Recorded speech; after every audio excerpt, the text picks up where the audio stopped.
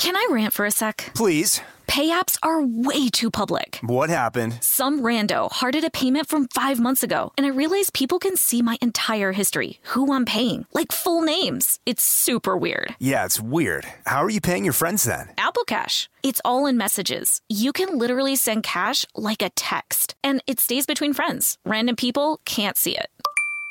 Did you just pay me $1 on Apple Cash? Shh. Services are provided by Green Dot Bank. Member FDIC. Terms apply. This episode is brought to you by PNC Bank, who believes some things in life should be boring, like banking. Because boring is safe and responsible, level-headed and wise. All things you want your bank to be. You don't want your bank to be cool or sexy. Sexy is for 80s hair bands, not banks. That's why PNC Bank strives to be boring with your money so you can be happily fulfilled with your life. PNC Bank, brilliantly boring since 1865. Brilliantly Boring Since 1865 is a service mark of the PNC Financial Services Group, Incorporated. PNC Bank, a National Association, member FDIC. The state of Tennessee is one of the few places where the sounds are just as breathtaking as the sights. Whether that's live music at a historic music venue, the crack of an open fire at a campsite in the wilderness, or hearing kids laughing as they explore what's right around the bend, Tennessee just sounds perfect.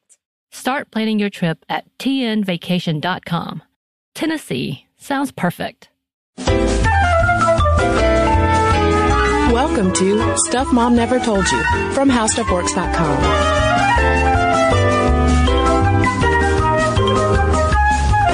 Hello and welcome to the podcast. I'm Kristen. And I'm Caroline.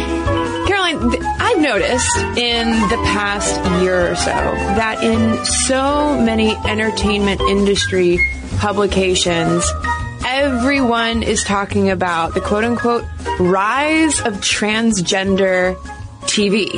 Yeah, TV is playing a huge role in the representation of trans people.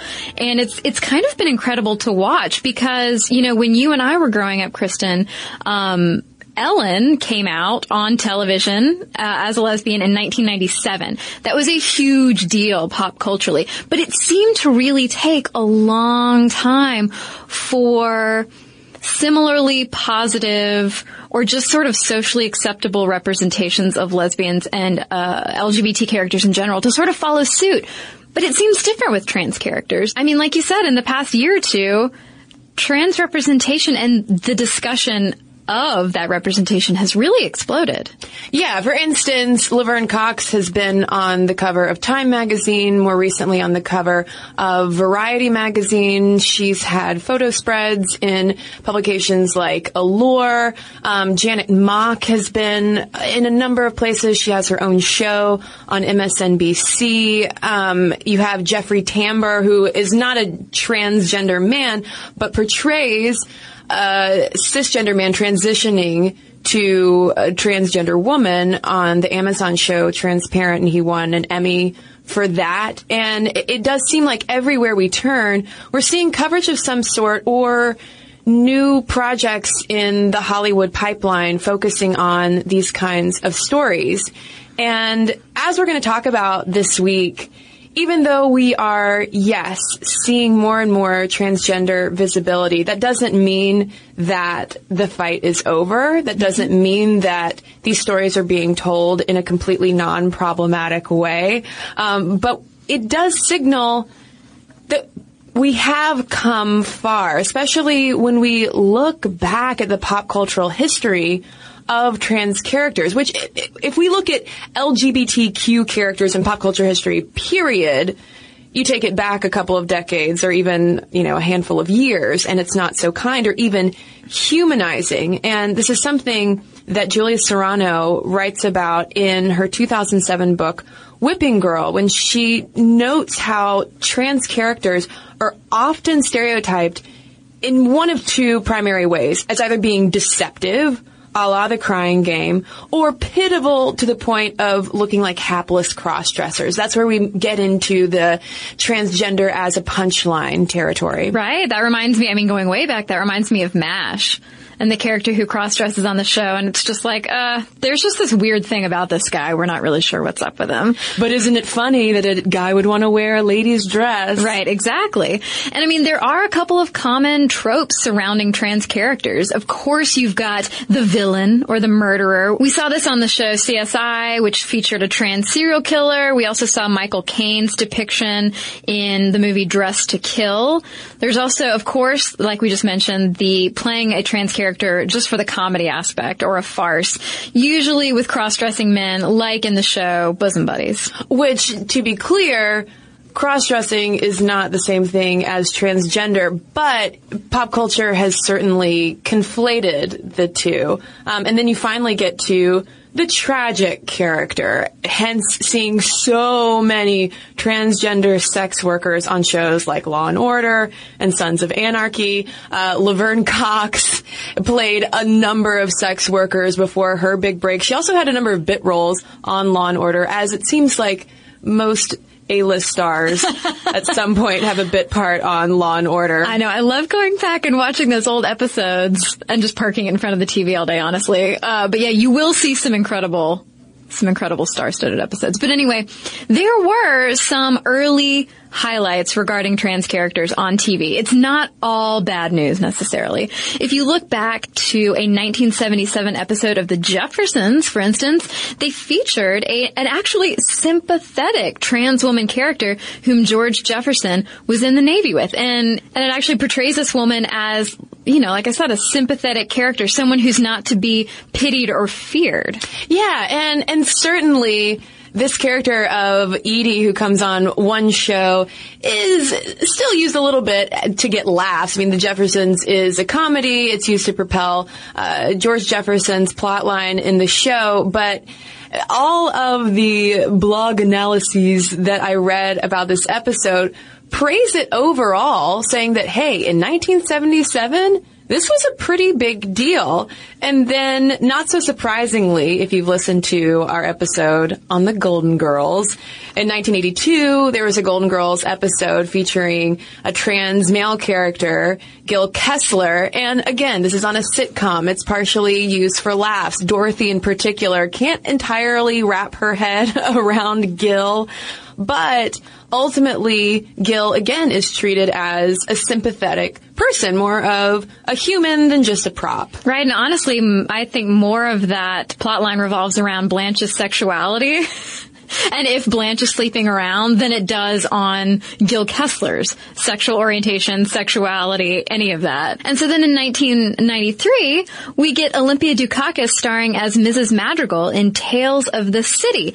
And this show has a detailed narrative and backstory for this character that doesn't necessarily exclusively revolve around her gender identity. Yeah, and Caroline, this took me back to my post-college days when I first moved to Atlanta, and I was living alone. I didn't really know anybody, and there was a solid month when my nightly routine was to come home, watch Tales of the City, which I had checked out from the library, friends, and eat Trader Joe's popsicles. At the time, it was a little depressing, but I look back on it now as with fondness. I love imagining Kristen just sitting there eating popsicles in the dark, watching by the glow of the television screen. Well, to be fair, Caroline, there was at least one light on. The light of Mrs. Madrigal. Yes, and fun fact, I was also living with a cat at the time named Fancy Pants. So it wasn't just me in the apartment. Well, but it's not just TV, where it's really hard for me to move on from Kristen and Mrs. Madrigal, but it wasn't just television that was making great strides in terms of trans representation.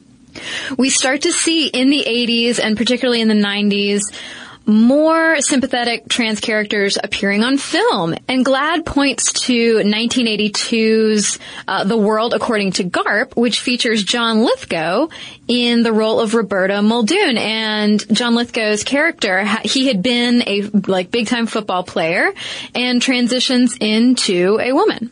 Yeah, and that was in the movie The World According to Garp. And then in 1994...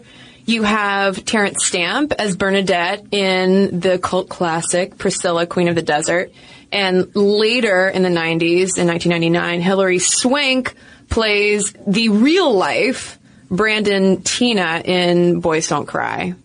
And then I remember, this is in 2005, Felicity Huffman stars as Bree in the movie Transamerica, and I remember that being a huge deal, pop culturally speaking. It got a lot of people talking about sort of trans issues and trans people in the media. That was sort of the first time that I, as a nearly grown person, remember this really being a thing in the media. Yeah, I mean, it really was a watershed moment because the way the film was even marketed, and when Huffman was up for an Academy Award, and I think the film itself was up for even more Academy Awards, it did spark a lot of conversation about transgender identity. But what's interesting to see is that post-trans America, it seems like much of the progress that we've seen in terms of pop cultural visibility has been taking place on the small screen. So, for instance, in 2007, you have Candace Cain becoming the first transgender co-star of a primetime series on Dirty Sexy Money on ABC. She had previously played a role on Ugly Betty, if I remember correctly. And it's around then that more trans characters start appearing on other TV shows as well. Yeah, we get characters like Max on the L Word, although a lot of critics found this character to be problematic for a bunch of reasons, but it was still getting trans issues out there on screen, and talking about it for better or for worse. And then you also have Adam Torres on the fan favorite Degrassi Junior High, or was it at this point Degrassi? Just Degrassi. I think it was on Degrassi, just Degrassi. Okay. Just like Cher. Yes. Just Degrassi. And then, of course, the character of Unique on Glee. Yeah, and this week, as we mentioned, we're focusing on transgender representation, specifically on television. You might be wondering, who cares about TV? Why does TV matter? Well, as Janet Mock put it so well, she says, there's a higher stake because often the only time an ally or cisgender person will have interaction with a trans person in life will be through the television, will be through a magazine article, will be through an internet clip that goes viral. I mean, this is the medium in pretty much every person's home. Yeah.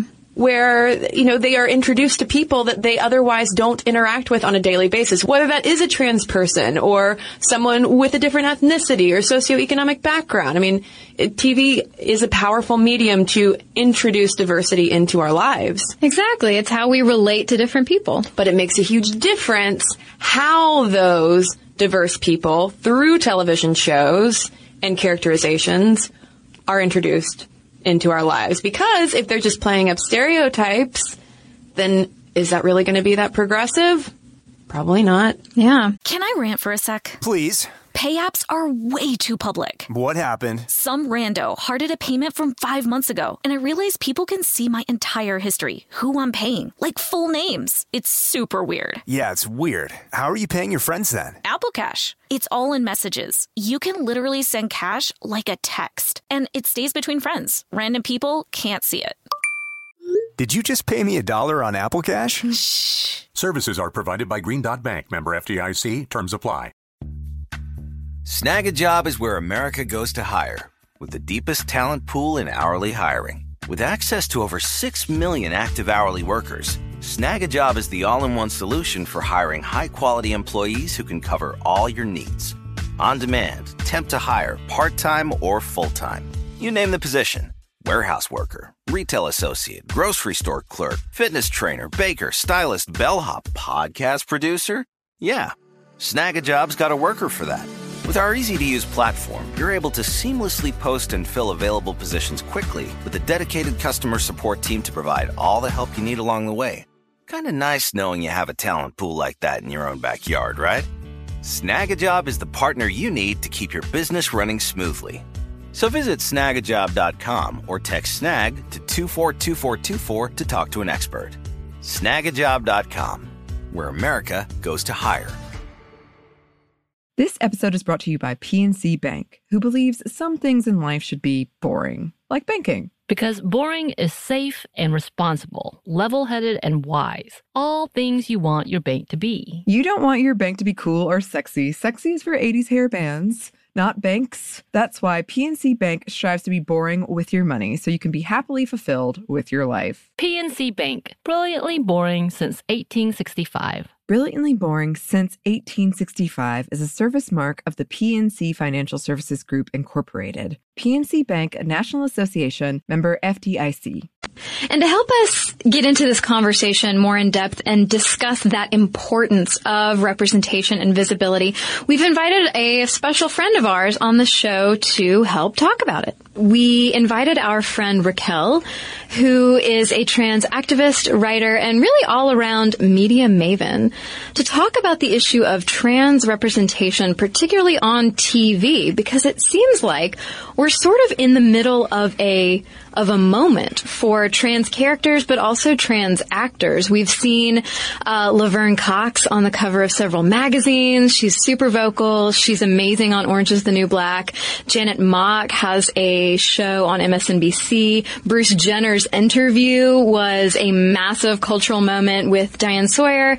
And so, yeah, today we're going to take a look at basically issues around trans representation. Yeah, and we're also going to talk about the evolution of transgender characters on television and how we're seeing them more and more portrayed not so much as stereotypes, but as actual people. And we wanted to talk to Raquel about why that's important and also progress that still needs to be made. And a lot of things in between. So, first of all, Raquel, welcome to the show. Thanks for talking to us today. Thank you for having me. Let's just kick off with the general question of why should we care about television? Why do trans representations on TV matter? Because we might think, well, it's just pop culture. It's just TV. It's just Orange is the New Black. What difference could that possibly make?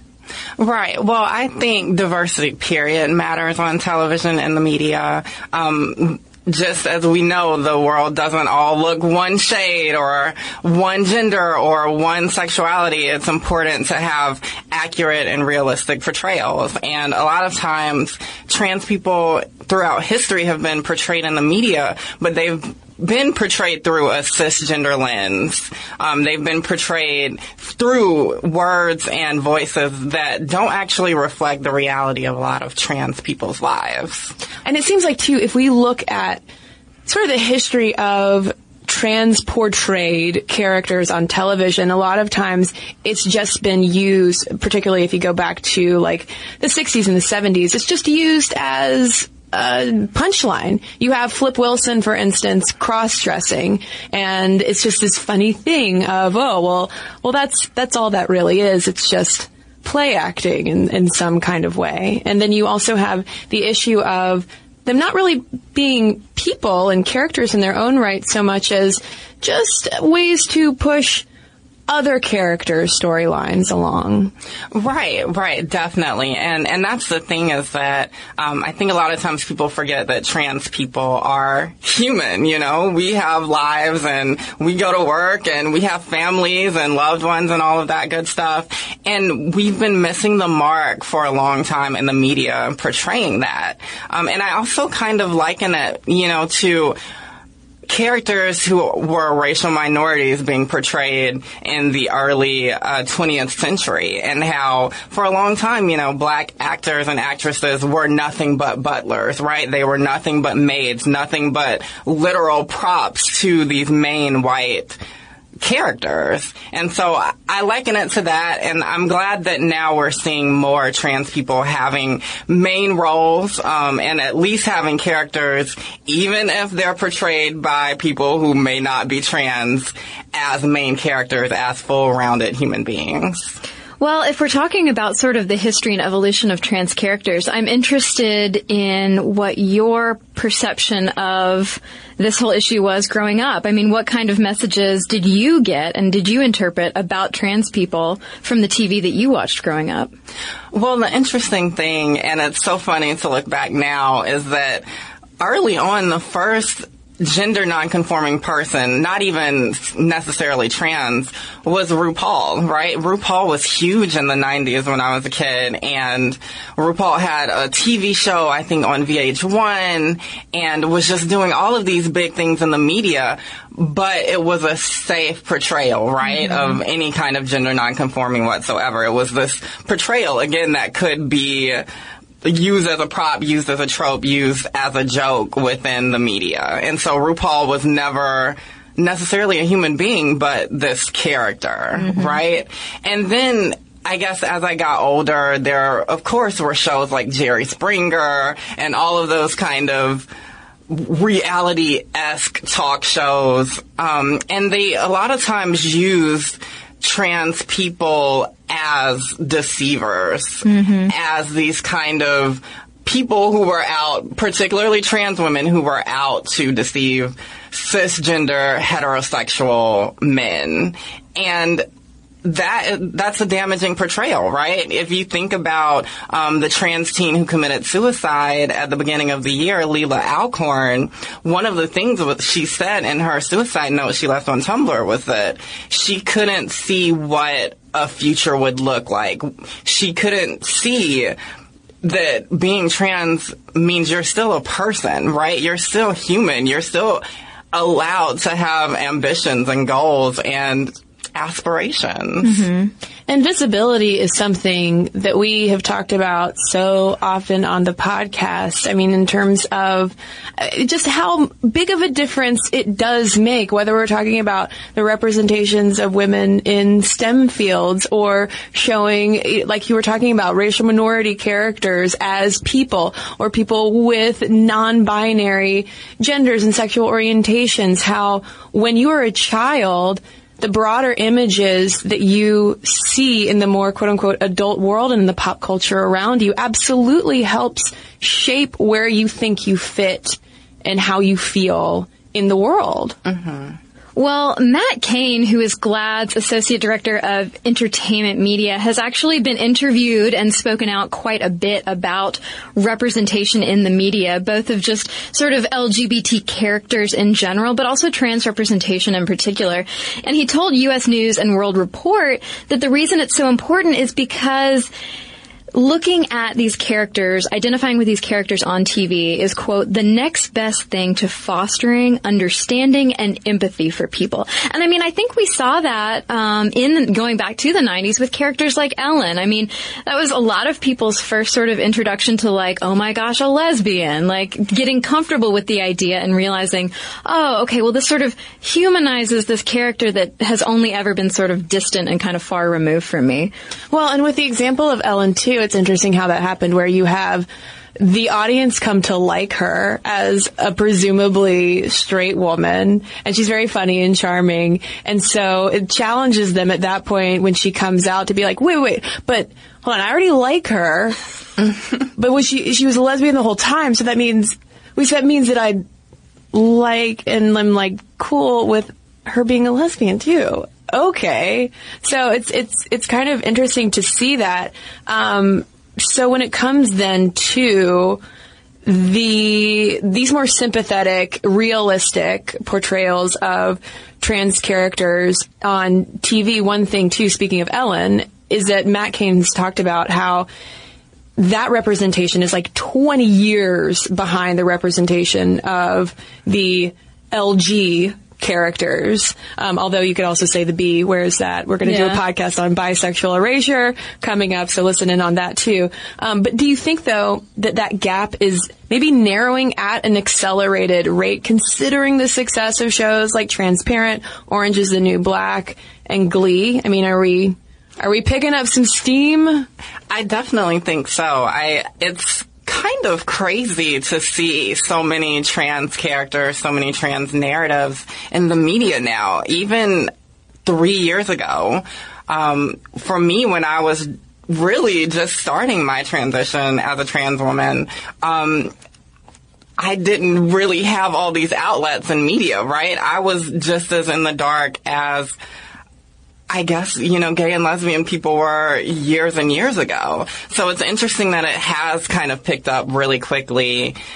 And I think it really also kind of mirrors how our society is moving, right? Because we are, to a lot of people, closing that gap with the same-sex marriage debate, right? And so it seems like, you know, what is going to be the next big thing on the LGBTQ front after that, right? And I think that these media portrayals and this exposure is really setting the tone for us having deeper conversations on what it means to be any kind of queer after that debate wraps up. If it wraps up. I'm not saying it is, but...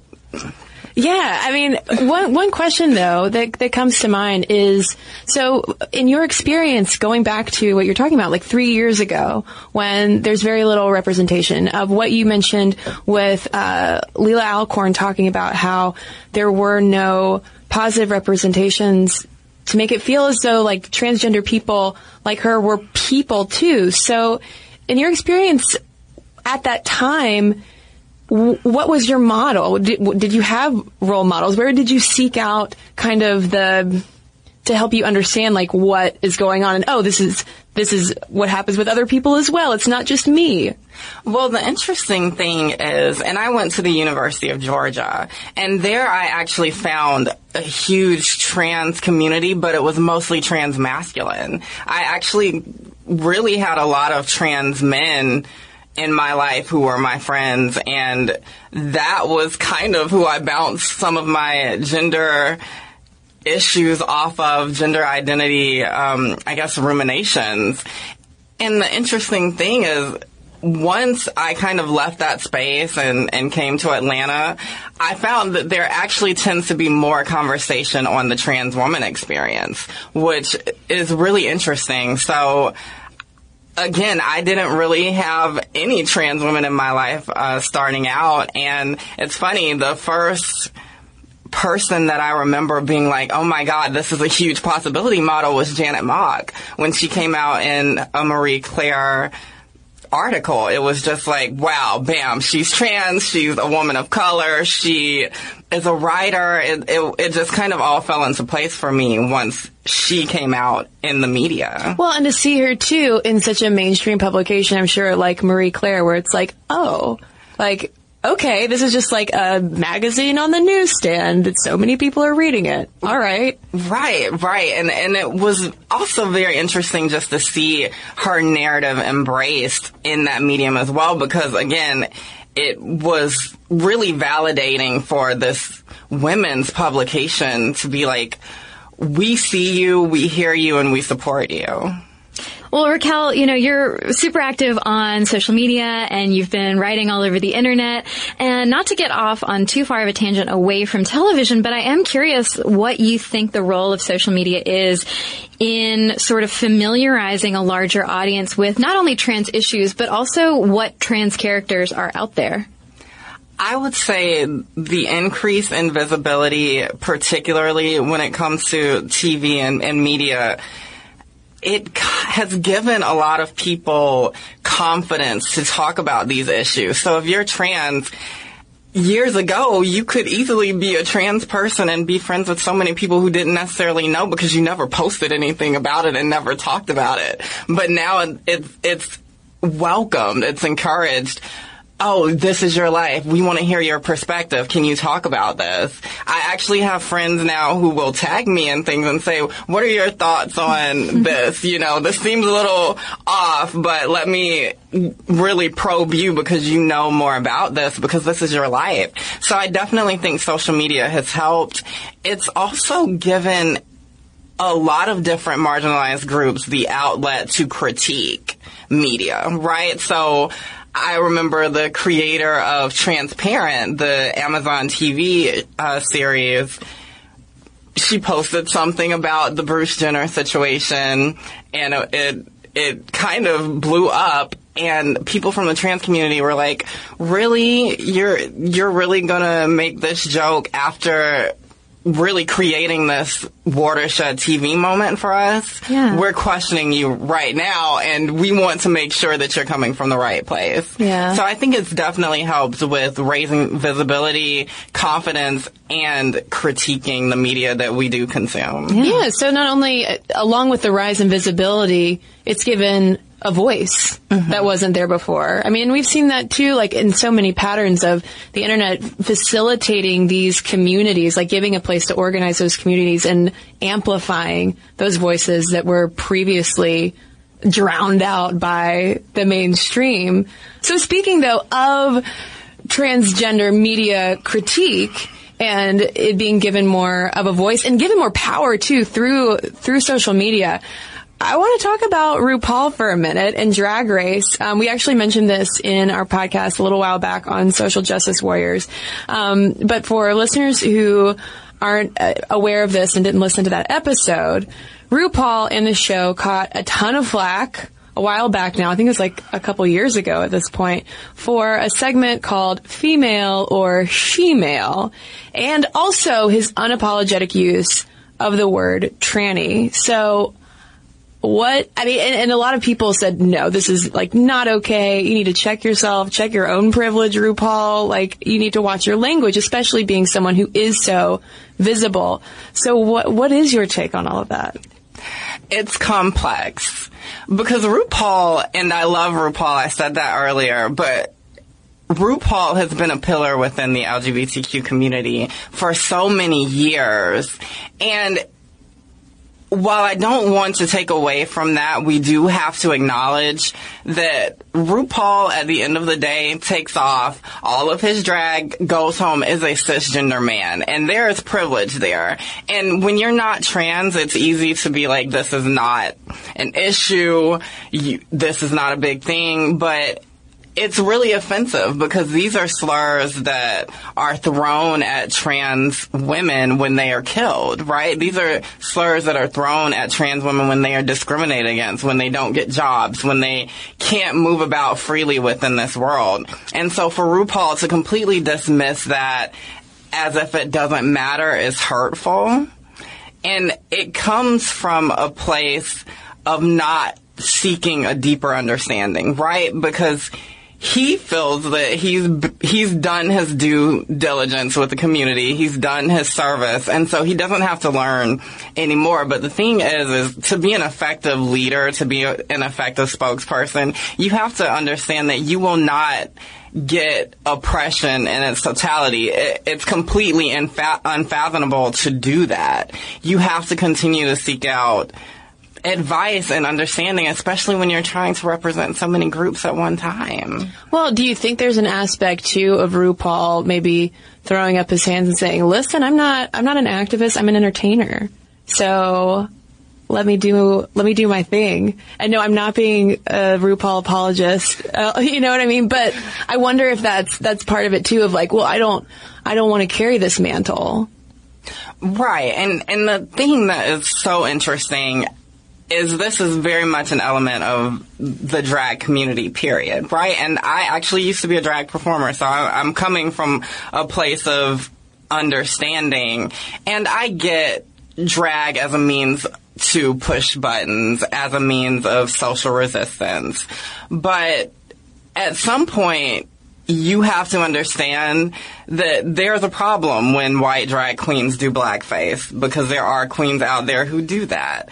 There's a problem when drag queens are misogynistic outright and totally, using the B word and calling women all of these different things. There is a problem with picking apart other people's femininity. I mean, femphobia is real out here. So we have to understand that regardless of whether you want to be a spokesperson for the community, you are. And if you're offending people, I get as a comedian in some ways, as a performer, you want to dodge responsibility for that. But we're not going to let you do that anymore. Trans people have been doing that for so long. We've been sitting down, laying low because we've been afraid, but we're not afraid anymore. So RuPaul, I love you. but stop using this term. I also want to make the point that there are plenty of trans people who have reclaimed the word tranny, right? And I liken it to the N-word. There are a lot of black people who have reclaimed the N-word.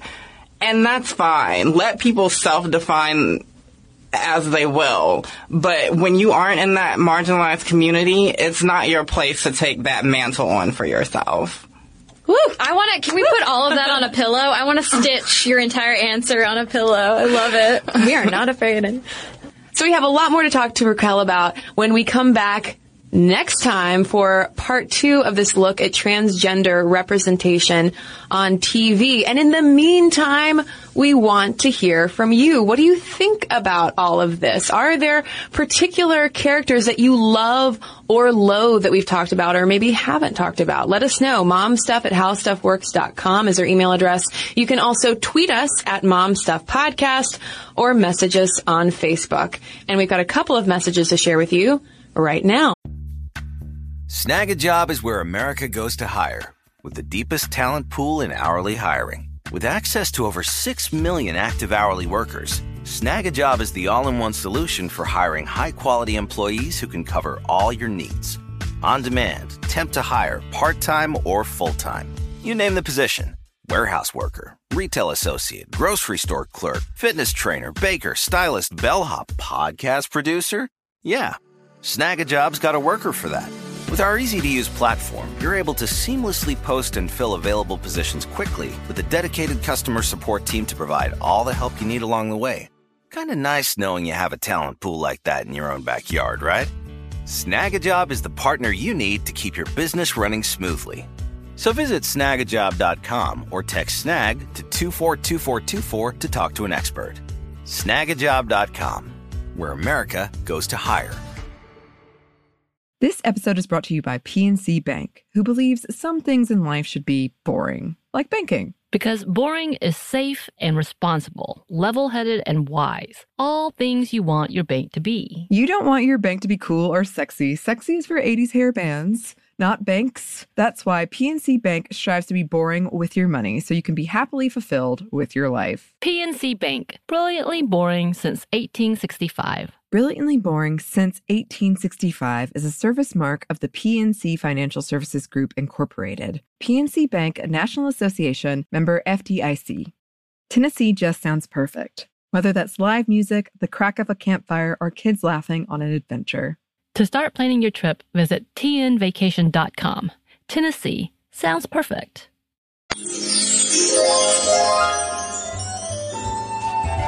So I've got a letter here from Crystal about our baby weight loss race podcast. She writes, "Thank you for bringing up the issue of breastfeeding as a weight loss tool.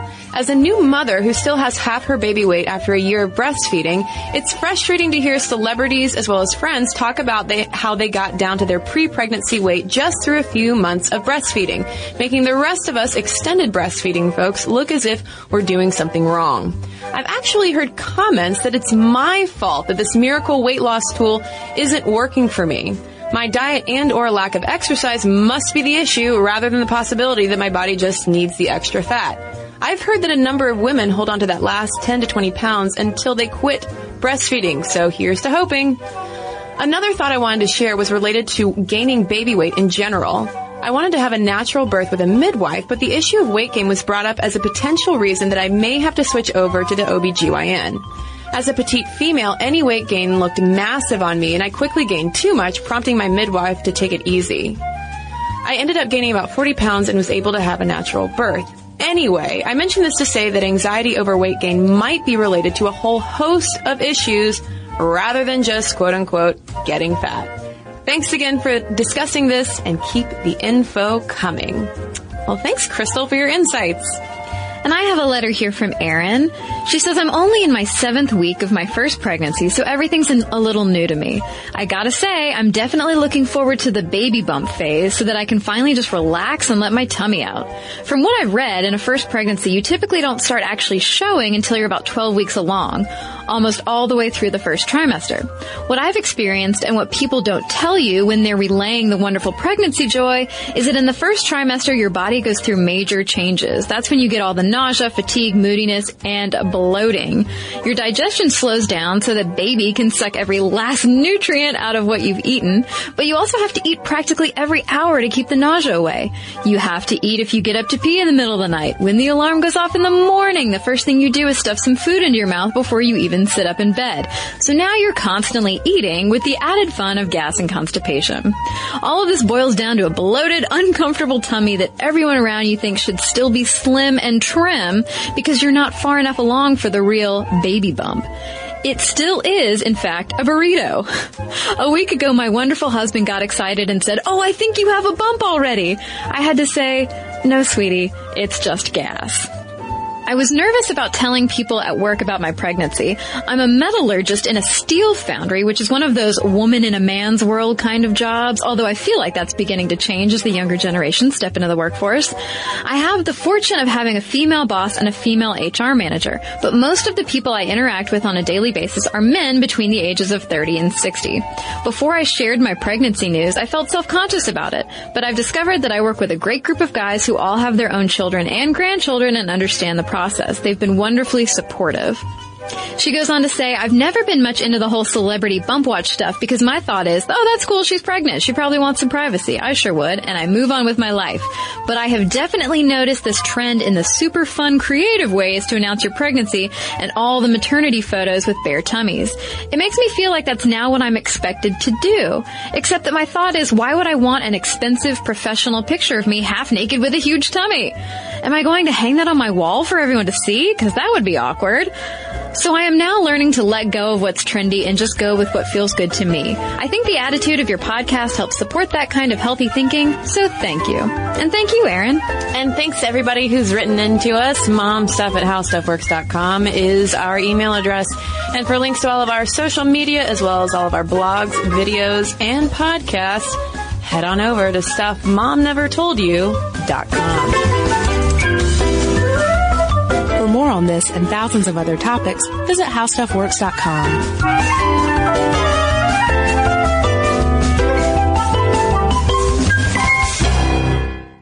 This episode is brought to you by PNC Bank, who believes some things in life should be boring, like banking. Because boring is safe and responsible, level-headed and wise. All things you want your bank to be. You don't want your bank to be cool or sexy. Sexy is for 80s hair bands, not banks. That's why PNC Bank strives to be boring with your money so you can be happily fulfilled with your life. PNC Bank, brilliantly boring since 1865. Brilliantly Boring Since 1865 is a service mark of the PNC Financial Services Group, Incorporated. PNC Bank, a National Association, member FDIC. The state of Tennessee is one of the few places where the sounds are just as breathtaking as the sights. Whether that's live music at a historic music venue, the crack of an open fire at a campsite in the wilderness, or hearing kids laughing as they explore what's right around the bend, Tennessee just sounds perfect. Start planning your trip at tnvacation.com. Tennessee sounds perfect. This episode is brought to you by Pedigree. If you've been looking for love at first sight, it is closer than you think. It can be found at your local shelter. So this June 7th to 9th, join the Pedigree Adoption Drive, and the Pedigree brand will reimburse your dog adoption fees nationwide. Pedigree knows that bringing a dog into your home not only opens their heart, it can open yours too. Visit pedigree.com/adoption-drive to learn more about the adoption drive and to see full terms and conditions.